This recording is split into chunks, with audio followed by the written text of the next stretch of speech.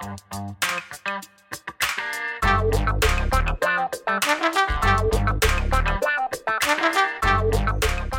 guys, Montel here, and welcome to this edition of Let's Be Blunt with Montel. I am so excited to have the guest that I have on that's coming up in a few minutes. Before we get him on, I want to just say a couple of little comments. And I don't know if you've been watching and paying attention to the news lately, but over the last couple of weeks, everybody from the HSS to FDA, everybody has kind of, stepped into the fray, making comments about the viability of possibly rescheduling cannabis from a Schedule 1 drug to maybe even a Schedule 3 drug. And there has been a lot of pushback, and I think necessarily so, a lot of pushback by a lot of consumers out there who are saying that if they reschedule this to a Schedule 3 drug, I'm out. I'm out of the dispensary business. I'm going to jump into going back to the illicit market because, one, why would we trust a bunch of people who for the last 30 years have said there's been no viability to cannabis, now all of a sudden being the producers of the same product that they said there was no viable medical efficacious reason for even using cannabis. So now all of a sudden we're going to trust an organization that we know doesn't really, I don't know if their top priority is the patient or their top priority is making money. And so therefore, what products will they come up with and how will states actually allow for the dispensary system to stay in place when now all of a sudden something becomes a Schedule 3 drug that has to be prescribed by a doctor, which they don't get to do right now. But let's say if it becomes prescribable by a doctor, it means that you have to go to a pharmacy, not a dispensary, a pharmacy to get it. And what kind of products will they offer? And will they destroy the entire branded, marketplace that's out there right now and as robust as it has been? And although we know that our legal marketplace is robust, I mean, looking back at 2021, $25 billion plus legal marijuana and cannabis was sold in the United States, but we know that the illegal market was probably pushing somewhere near $75 billion worth of product being sold in the United States. So what's going to happen if all of a sudden we switch from Schedule 1 to Schedule 3? There's a report that was out, and this is in Marijuana Moment. I'll read you a little bit out of it. It says about 1/3 of marijuana consumers say that they will go back to the illicit market if cannabis was rescheduled and only made legal available as a Food and Drug Administration FDA-approved prescription drug, according to a new poll. As federal agencies work to complete an administrative review on cannabis rescheduling, the survey from NUG-MD shows wariness about how the government could hypothetically become involved with marijuana in the event of its reclassification. Of course, even though the U.S. Department of Health and Human Services has recommended moving cannabis from Schedule 1 to Schedule 3 of the Controlled Substances Act, that would make it a legal prescription drug. The FDA approval process is separate, so the agency typically does not approve botanicals as prescription medications. And many industry observers also believe that the federal government will continue to approach of generally allowing state markets to operate without interference following rescheduling, though some advocates and consumers have concerns that the change could disrupt state licensed businesses by allowing pharmaceuticals to take over the marijuana industry. And NUG survey underscores that point. And when we take a look at, what's going on in places around the country, I mean, I've just, hopefully we'll soon have product in the marketplace in Georgia. And this is one of those situations where as much as a month ago, as recently as a month ago, the FDA, the DEA had sent a notice out to all the independent pharmacists in Georgia who had signed on to being able to dispense cannabis through their pharmacies. The DEA sent notices out saying, stop, don't pass go. You better not do this, because if you do, we're going to come down on your head. Now, all of a sudden, the same organization is going to turn around and say, oh, no, never mind that. We're going to let the pharmacists, not just independent pharmacies, but let's say the big CVSs of the world, start carrying cannabis. And who's CVS hiring? Are they going to hire people who have been in the legacy market for a long time who understand this plant? Or are they going to go to this new, I don't know what you want to call it, burgeoning, group of people who think they are educated enough in this space to provide a quality product to patients? I think the argument still stands very, very strong in favor of let's skip the reschedule and let's go straight to descheduling, since it has been, the mindset of the FDA to not even prescribe a botanical that's normally in the nutraceutical realm. Why not put cannabis in the nutraceutical realm, and then put some restraints on how it's sold there? And you could do so by saying can't be sold to people under the age of 18 or whatever. I mean, I can understand that, but I do not understand this idea of turning this over to a whole bunch of people who, for the last 30 years, have tried to fight this, and knowing how hard they try to fight it makes me wonder how much they would really support the products that they're selling, even if they get an opportunity to sell themselves. I'm delighted to have our esteemed guest on today, and I want to introduce our guest with over 15 years of experience as an attorney, an educator, and strategist dedicated to the fight for human rights. His multifaceted practice extends across public, nonprofit, social, and entrepreneurship sectors. Through litigation and public policy and advocacy and community organization, he has diligently worked in a meaningful partnership with individuals and communities. His remarkable expertise also encompasses being a seasoned cannabis policy advocate and serving as the Chief Impact Officer at On The Revel. Jason Starr, I want to welcome you to Let's Be Blunt with Montel, sir. Thanks for being a part of the show today. Thank you for having me, Montel. To all the listeners and watchers out there, too. Thanks for being a part of this beautiful plant family. Absolutely. And look, Jason, before we get started, why don't you share a little bit about your background, about your upbringing, your education, where you're from, and any background you'd like to share with us. Let us know. Yeah, well, I'm a country boy at heart that's found my way in the big city. I grew up in rural upstate South Carolina, big, large, extended, Southern family. My grandfather was a farmer and a mill worker. I grew up in a textile town in old cotton country. So a lot of playing around in the dirt, a lot of growing and canning our own food. I'm a kid of the late 80s and early 90s, so definitely influenced by the early TV and video age, early internet age, if you will. But also, I say I came from a land that was 30 or 40 years behind the rest of the country, it seems. So this real connection to old practices and the old way of doing things is a big part of my experience growing up too. Where'd you go to school? Where'd you graduate? Yeah, so I flew south, further south, if you will, and went to college at the University of Miami. Go Hurricanes! And studied formally economics. But what I tell everybody is that I really majored in leadership, and I learned the most about how I wanted to be in the world from the experiences I had in like student activities and community leadership. I stuck around South Florida for a couple of years after college as a public school teacher. I taught pre-algebra and algebra, 8th and 9th grade in inner city Miami, and really got a flavor for, the way that systems do harm on Black and brown folks, poor folks, in the context of, being in a classroom, which I think shines a light on so many of the ways in which our institutions in this country create and perpetuate disparity. And then 17 years ago, came up to New York and for law school, and thought I would launch a career here and then move on like so many other people do. But the Big Apple got into my spirit, and so I made my home here in Brooklyn for the last 17 years. Great, absolutely.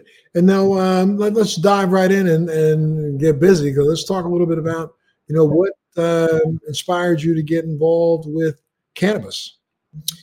Well, I always say I come to the work as a consumer first and foremost. I discovered cannabis really in college, and it was social.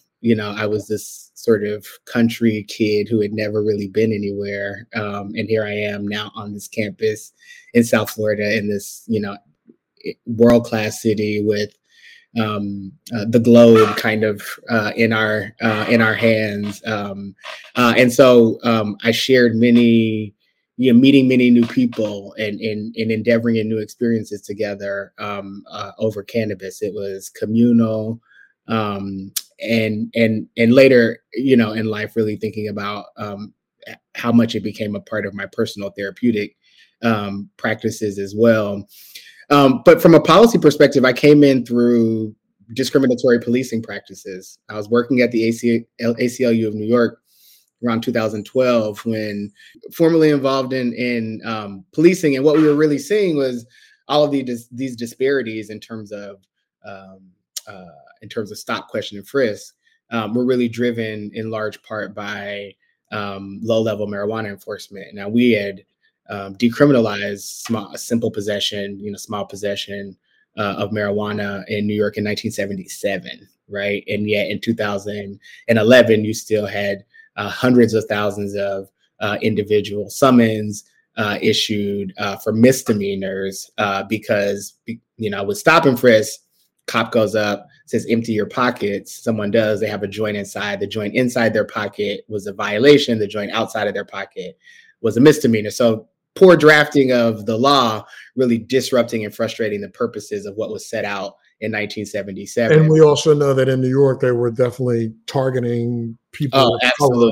Absolutely. The same number of people who weren't of color down Wall Street were never stopped and frisked. And even if they were stopped and or they were standing out on the street corner, cops would normally just give them a pass, let them go. The brown and black people, they put them through the system. Right. And I mean, the smell of marijuana being used as probable cause or reasonable suspicion to engage in further, stops and searches. You're absolutely right. And New York is a very interesting place in that way because we we live in such a dense environment, right? We have a high concentration of public housing, a high concentration of folks living in apartment buildings, in private housing. And so when you ask yourself, like, who's available, right?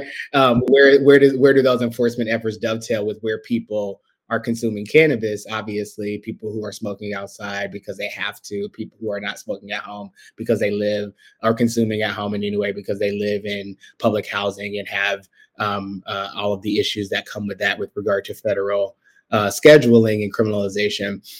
So I feel like this issue is even more manifest. We see it across the country, in places where people drive more, right? And you see those disparities in traffic stops. But really, you're absolutely right. It was all about taking what we knew. There was a real light on how the NYPD was wrecking communities and really young people's lives with these stops and frisks, and tying it to the ways in which marijuana enforcement was related to that. So that really was the genesis, I think, of the legalization movement in New York. Certainly, we were working on municipal decrim strategies and medical legalization, or what I'd like to call softening of prohibition, right? But the real full-throated effort at creating a statewide campaign around legalization was really born out of the stop and frisk work. Yeah, I was involved and testified a couple of times before New York legislature back in 1991. I'm sorry, 1992, and then again in 2000. I had testified before legislature when they were getting ready to pass. Back when the prosecutor, the Manhattan prosecutor was Morgenthau. A long time ago. New York was at least looking at it, but I think the powers that be that recognized that they had a better re-enslavement tool by putting brown and black people against reaching in their pockets. They could put more of us in jail, feed into that industrial complex of prisons. That's been the same across the country. We've looked at places like even California that's had some form of legal marijuana for over 20 years, and still look at the numbers that have been arrested and still are getting arrested in California. Yes. And Montel, I have to tell you too that so after I left the ACLU, interestingly enough, I found myself in the governor's office for 2.5 years, in large part because when you're on the advocate side, as a lot of times you put forth these very strategic and effective efforts to galvanize communities, to develop a narrative, to put power around a policy idea, but you have to work with a bureaucrat or an elected official or somebody behind that curtain. And what I realized over the first 6 years of my career is that we're handing that good work off to somebody, but we don't know what happens and why it fails on the inside. So I found myself in government and having responsibility for this file from 2017 to 2019. And I met you in Albany at a panel during Black Caucus weekend. I think it was February 2018, where you were, as you always are, preaching the cannabis gospel. So it comes full circle. It comes full circle. Well, look, my friend, let's dive in deep. You've seen some of the articles that I'm talking about from the FDA, from the DE, well, the HSS, FDA to the DEA, the DOJ, all talking about, rescheduling. As a matter of fact, a couple of weeks ago, a couple articles came out from both FDA and HSS verifying the legitimacy of the medical aspects of cannabis. So disputing those laws that, of course, it has no medical value, even though we know it's had medical value since the fact that the federal government signed and gave itself a patent on CBD and other cannabinoids back in 2002. They wrote itself, they talk about it themselves in their abstract for their patent application about how efficacious cannabis was for a myriad of things. I've always thought that this was, again, I've kind of constantly said to those in this industry, be careful what you're doing. And why? Because the Fed owns the patent. And if the Fed, and they've extended that patent multiple times. So now if they decided tomorrow to say, okay, we're going to reschedule Schedule 3, anybody selling any marijuana in the United States is violating the patent held by the United States government, bingo, bango, every dispensary in the country has to come to a screeching halt. Yeah, I mean, the federal scheduling question, the first thing that's very curious to me, and I think we should interrogate, obviously, is timing, right? I mean, there's no new information that HHS or its various component sub-agencies have come to realize. Well, they do claim that recent not trials. They didn't say recent trials. They said something silly like, recent breakthroughs in medical technologies confirmed is efficacious. And they use some nebulous thing like as if just last week they figured this out. Yeah. Right.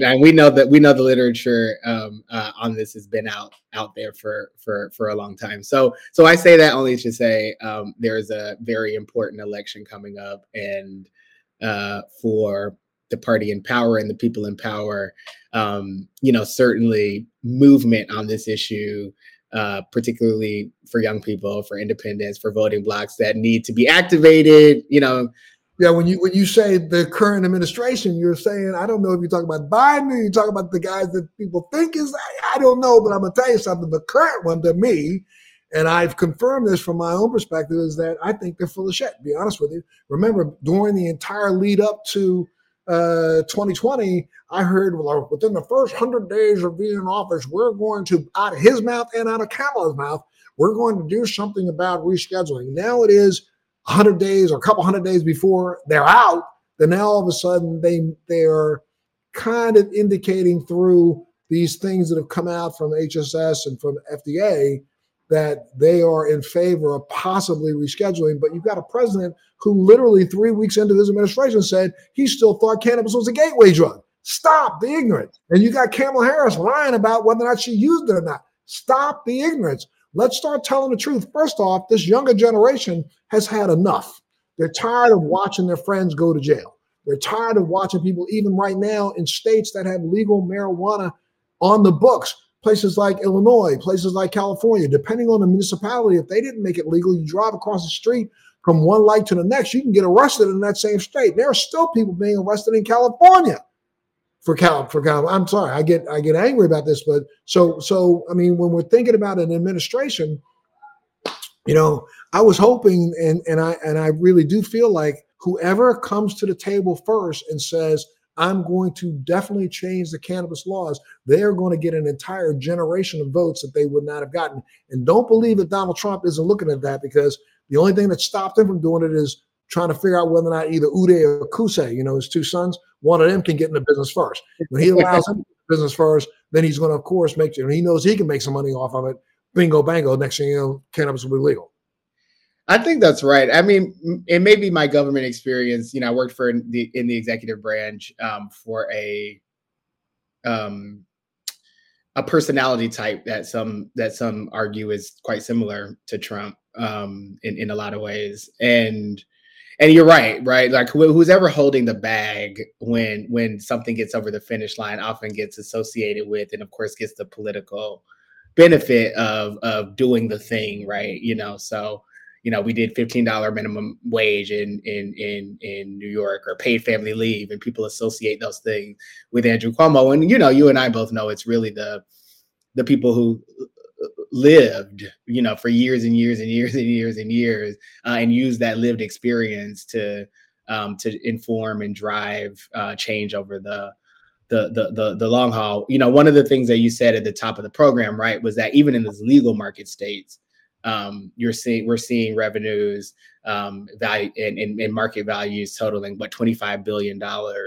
So when we talk too about the disconnect between, the federal government generally, the Biden administration specifically, Congress, and also what these young people, and maybe even not so young people, are seeing as it relates to who's benefiting from that now, and who's still being burdened, both with the way things have happened in the past as it relates to enforcement, but also, as you mentioned, the things that are continuing to happen, notwithstanding the fact that a lot of people, most of them male and white, are now, cashing in ways that communities of color, can't even conceptualize. Oh man, come on. And we know for a fact, when you look at what's going on in the industry today, 90+% of this industry is made up by Caucasian males.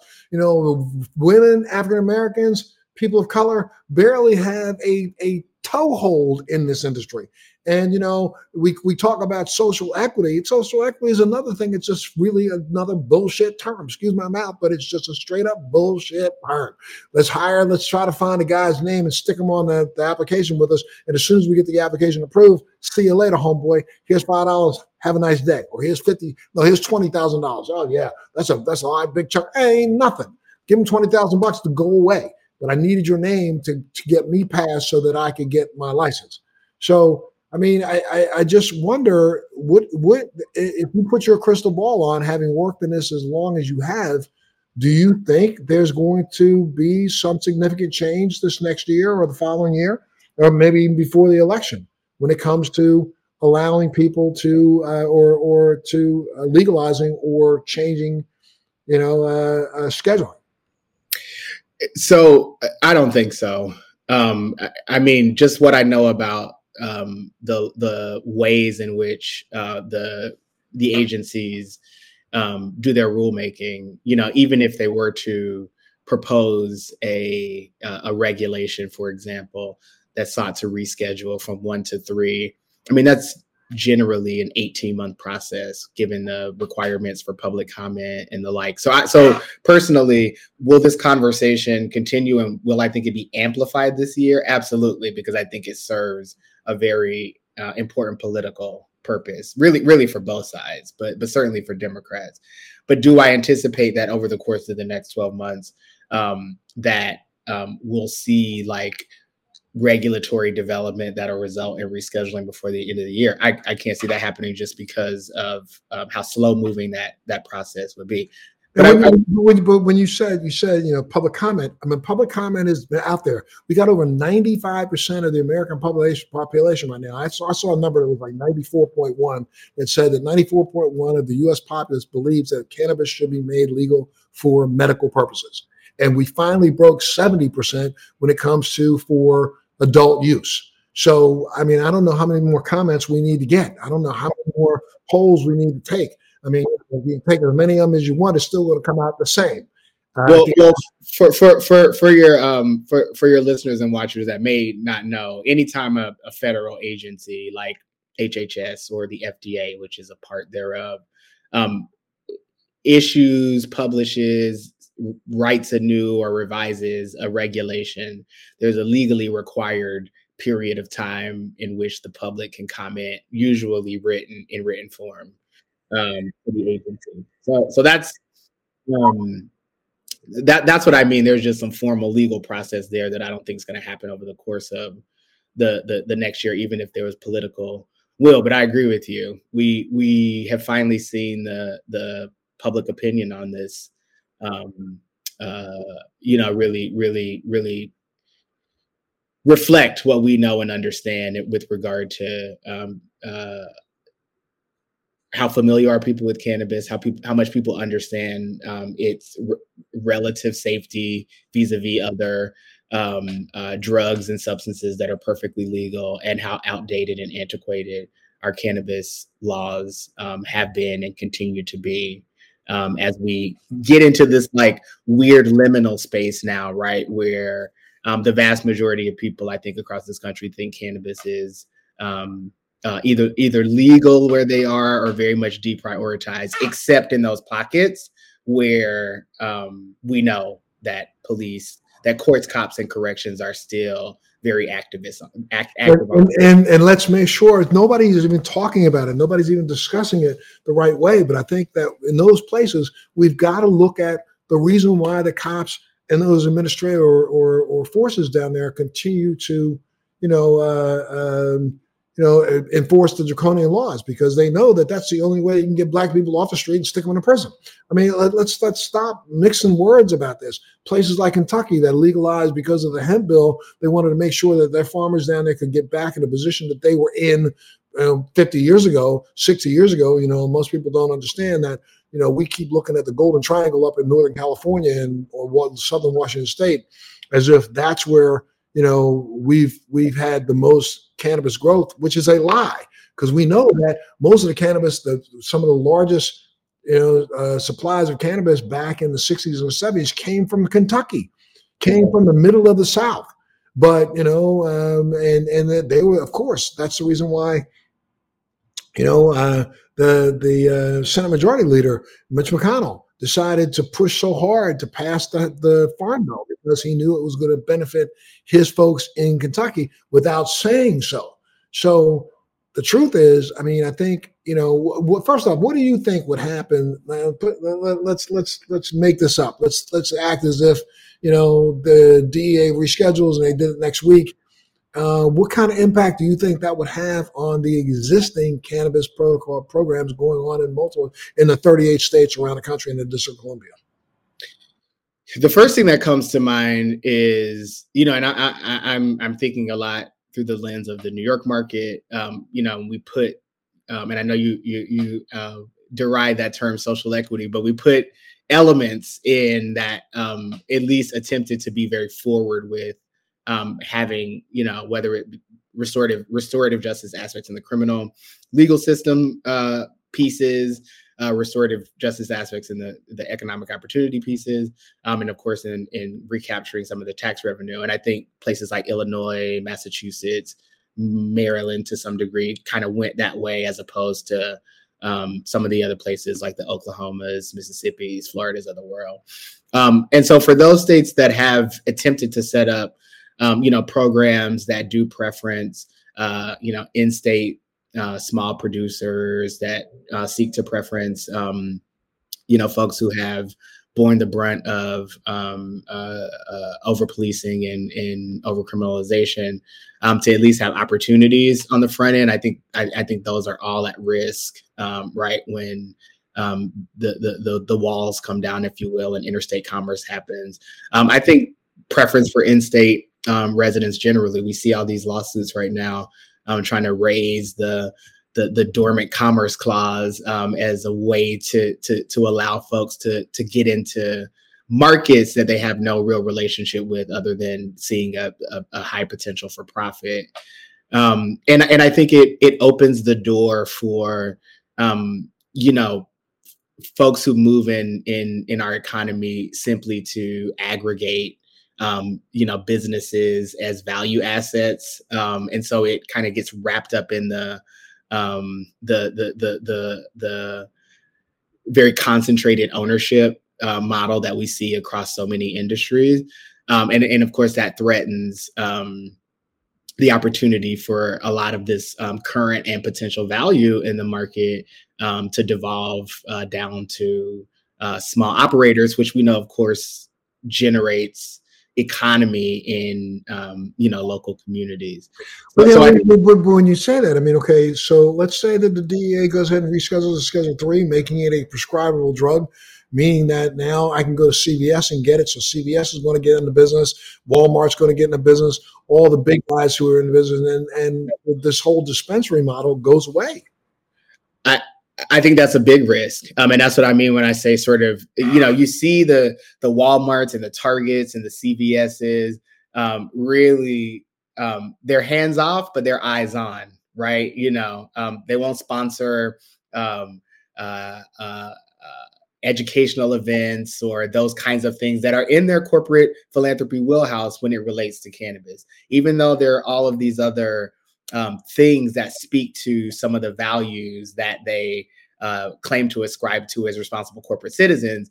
They won't touch this because it's cannabis related. They won't touch economic opportunity. They won't touch these things that are cannabis related, but they have their eyes open, right? And they know as you bring forth, like, there's a real opportunity here, definitely in terms of an activated consumer base and the potential to grow that consumer base. They realize all the work that has been done to destigmatize, work that they can free ride off of once the markets open up in a way that they're accustomed to operating in. And so I do think there is a real risk that big business, and we are talking about like Amazon and the Uber Eats of the world and sort of those folks that can get out in the distribution marketplace and really take away the opportunity for small business. So it's going to be, it's a fight now, right? Like we look at New York and the ecosystem and who we have encircling, who we have exercising political power now that a foundation of a market has been developed. And I think that's only amplified at the federal level as these conversations continue and as the lobbying arms, as the government relations folks, as the lawyers, as the financiers of these big companies start to put cannabis on the agenda for themselves in a very real way. Let's talk a little bit about the New York model, because I've literally been a little confused about what's going on there. I mean, like right now, I have cannabis in the marketplace in Massachusetts, and I'm about to get in the marketplace in Georgia. And in Georgia, very, very interesting paradigm. Georgia, they passed a bill that allows for medical consumption, but you can't smoke it and you can't vape it. It has to be in either tincture form or in pill or tablet or a gel cap form or external salve use. But right across the street from the dispensaries that are licensed dispensaries in the state, you got a bodega or a little 7-Eleven or a little gas station that's selling, THC8 or selling other, hemp-based products out in the open, just completely selling as if they don't care because nobody's policing that. Some of these bodegas even have the nerve to put a sign that says dispensary in their window, and they're not a dispensary, but they're selling cannabis products. And in New York, I thought that was kind of weird too, because I'm telling you, you can walk along the streets in Manhattan and, walk into any bodega or go to some of those little portable things that are hanging on the street and find, some THC8 and some other questionable products that are in the market up there. So, I mean, what's going on in New York? That's a big question. But I'll start where you started, and that's with just what's the consumer experience like here. So the law went into effect April 1 of 2021, and so that made possession lawful, and did a bunch of other things with regard to expungement and resentencing stuff. And then, of course, in our own way, descheduled cannabis with regard to the New York State Controlled Substances Act. And then we had this very long period of dormancy, if you will, where the former governor failed to make any appointments to the Cannabis Control Board or the Office of Cannabis Management. And so there was this period of time where the sort of essentials in order to establish the function to start the market just didn't happen. And But so, while that, but let's also say to people and let them know that during that period of dormancy, from the government standpoint, cannabis was thriving in New York City, especially in Manhattan. The illicit market was probably bringing in, who knows? I mean, you could get cannabis long before there was deliveries in other places in the country. Sure, you could have cannabis delivered anywhere you wanted in Manhattan, street corners if you want. Well, that's an important thing to raise, right? So a couple of things are happening, right? One is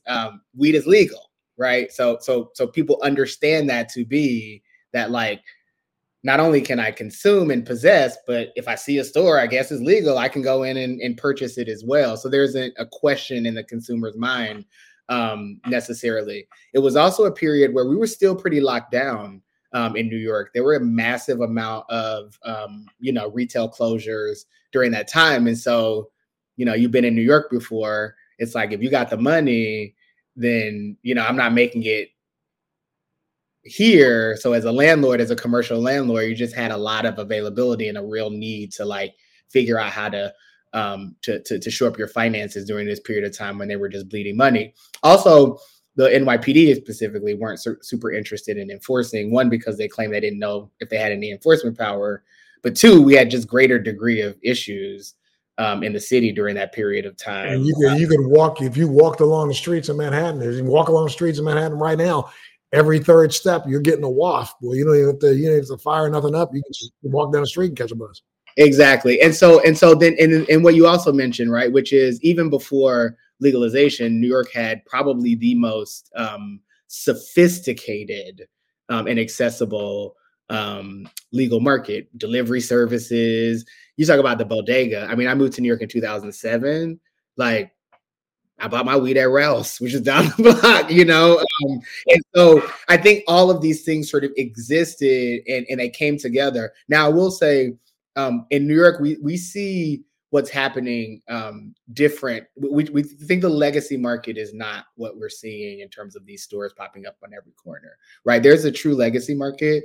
The folks who had distribution networks and relationships, et cetera. And then we have this, the vast majority of these storefronts are really a proliferation of opportunists, right, who are taking advantage of this very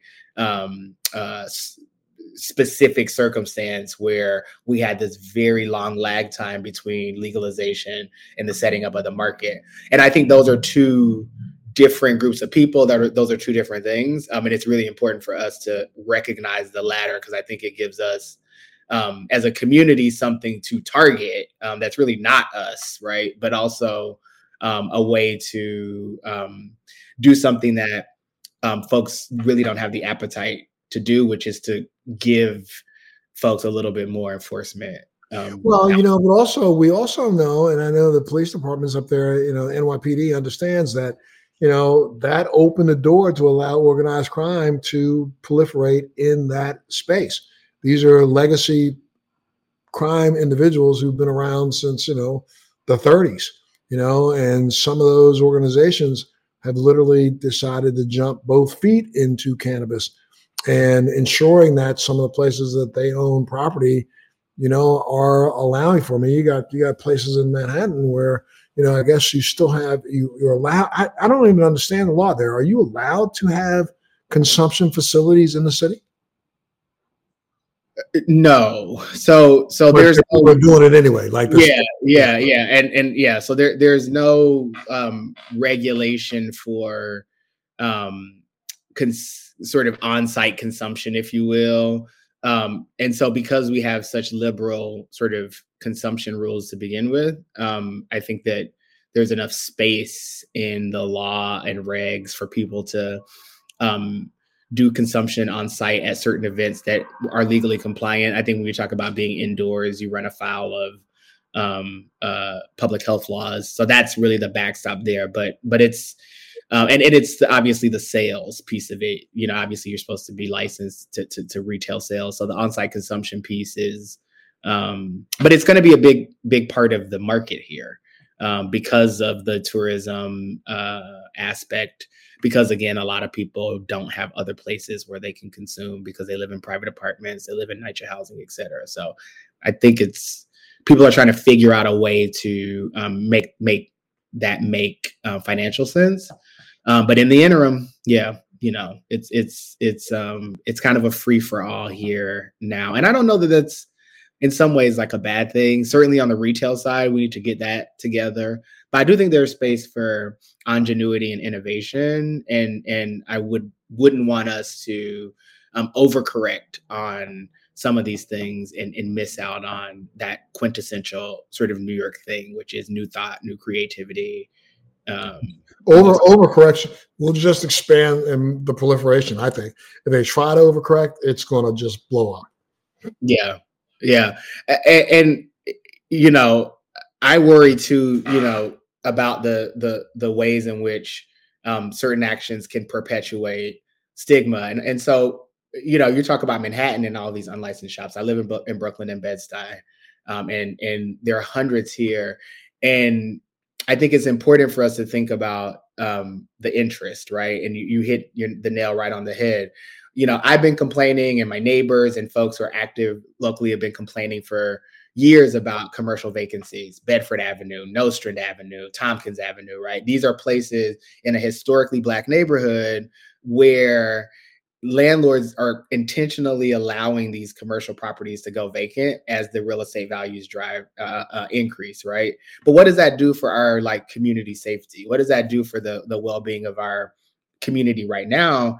And so you see a lot of these empty commercial properties. They're empty intentionally, and now they're being filled with pop-up dispensaries, unlicensed dispensaries, which can draw undesirable elements, right? We just had an issue 2 blocks over where 2 young people working at a dispensary, 2 young Black people working at a dispensary owned by a non-Black in a building owned by a non-Black person who were just robbed and shot, right? So now we're starting to see on a hyper community level, what are some of the other issues that are manifesting as we look at how this market is being developed. And so I think we just got to be very conscious that we don't recreate the stigmatic disparity, so that, to your point, right, as we move into federal legalization, as we move into expanding the market, you can't have folks like Mitch McConnell and those folks down in Kentucky going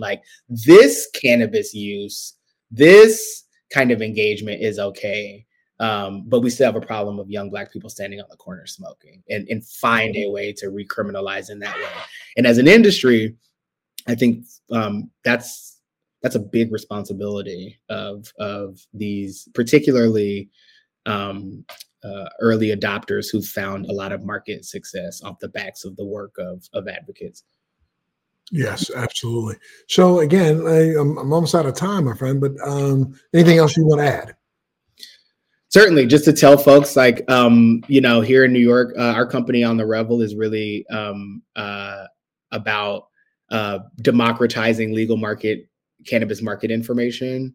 And so, we have events, we have content on our digital platforms, but our big collaboration over competition, first. And, this is a incredibly challenging market to be in, endeavor to approach. But I do think there's a whole range of opportunities for us to really, particularly in the policy space, because that's where I am, really utilize this as a way for us to be innovative and thoughtful in a variety of other areas of public life, as we try to figure out a way to both account for very real, specific, identifiable, measurable harms occasioned by states and localities on Black and brown folks and communities, and also try to be innovative and create solutions. This industry, this market is a great place to do it. I don't know if we're going to be successful. I may be really Pollyannish about my optimism on what we might be able to learn and adapt to other areas of life. But I think it's worth it. And I think we're making an attempt in New York to to be a leader in that effort, regardless of 20, 30, 40 years from now, whether we'll look back and call it a success or not. Right, right. Well, okay, my friend, I got to thank you for being here and being just a repository of just really unbelievable information. I'd love to have you back sometime if you ever want to come back. Absolutely, absolutely. This is I mentioned I was a kid of the 90s. I was a talk show kid too. So this is a point of personal privilege. It's great to be able to chat with you like so many others have over the years. Thank you, sir. I really appreciate that. Well, we will reach out to see if we can get you back on. We have a little bit more time, and we can kind of talk through some more issues related to. Let's keep our fingers crossed that somebody does something correctly this year. Even though maybe for nefarious reasons, but get it done. You know what I mean? And I personally, just from your perspective, do you think rescheduling or do you think descheduling?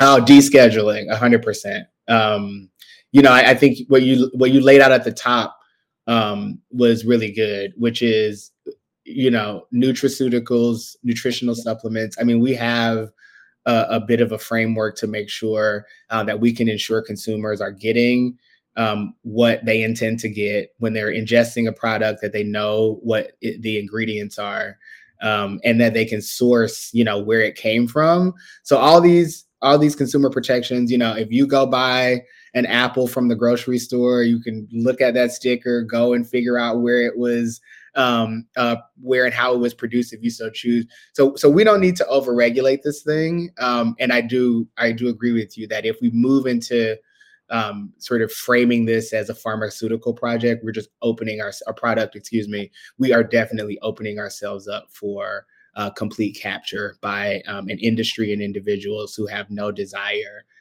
to see anything restorative with regard to this plant, or I don't think really have any of the same values and experience with regard to broad access as those of us who have been on this journey for much longer have developed. And again, I believe that anybody who has said no for 30 years and today says yes, I don't trust them.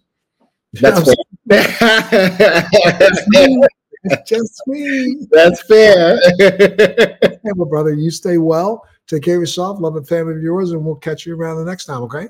So, Jason, real quick before we get out of here, man, why don't you give everybody your stats? How can they get a hold of you? Where do they go? Oh, absolutely. You can find me on Instagram, Twitter at Jason E. Starr, 2 R's, JASONESTARR, and On The Revel. Again, on Instagram at On The Revel, ONTHEREVEL, where you'll have links to our website, YouTube page, learn about all of our events and the like. And you have plenty of events coming up over the next year, do you not? We do. We have so we just started a monthly industry night, which we're really excited about.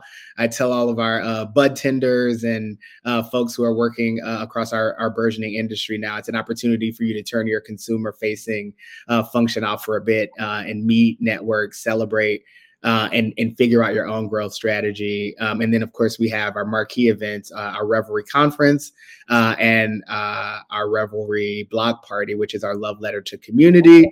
And then this year, we'll also be doing Revelry Buyers Club, which is our trade show that we launched last year. So we are your clearinghouse for all things New York cannabis. Like I said before, we don't have everything that you need, but you can trust us to treat you well and get you connected to where whoever you need to get connected to as you start your New York cannabis journey. You got it, my friend. Well, thank you so much for being a part of the show. You take care of yourself, love and family of yours. We'll see you the next time. And I want to thank all of you out there for tuning in to this edition of Let's Be Blunt with Montel. Thanks for joining me on Let's Be Blunt with Montel. Please make sure you're subscribed and hit the bell to be notified when new episodes post each week.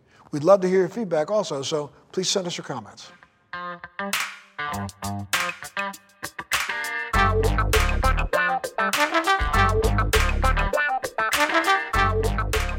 Thanks for listening to today's show. To check out more great cannabis podcasts, go to podconnects.com. Here's a preview of one of our other shows. I'm Larry Michigan, and I'd like to invite you to join Rob Hunt and me on our weekly podcast, The Deadhead Cannabis Show. Each week, we explore the latest cannabis and jam band news and reminisce with other Deadheads and jam band lovers about the great musical acts that we've seen and heard. Check out a new episode every Monday.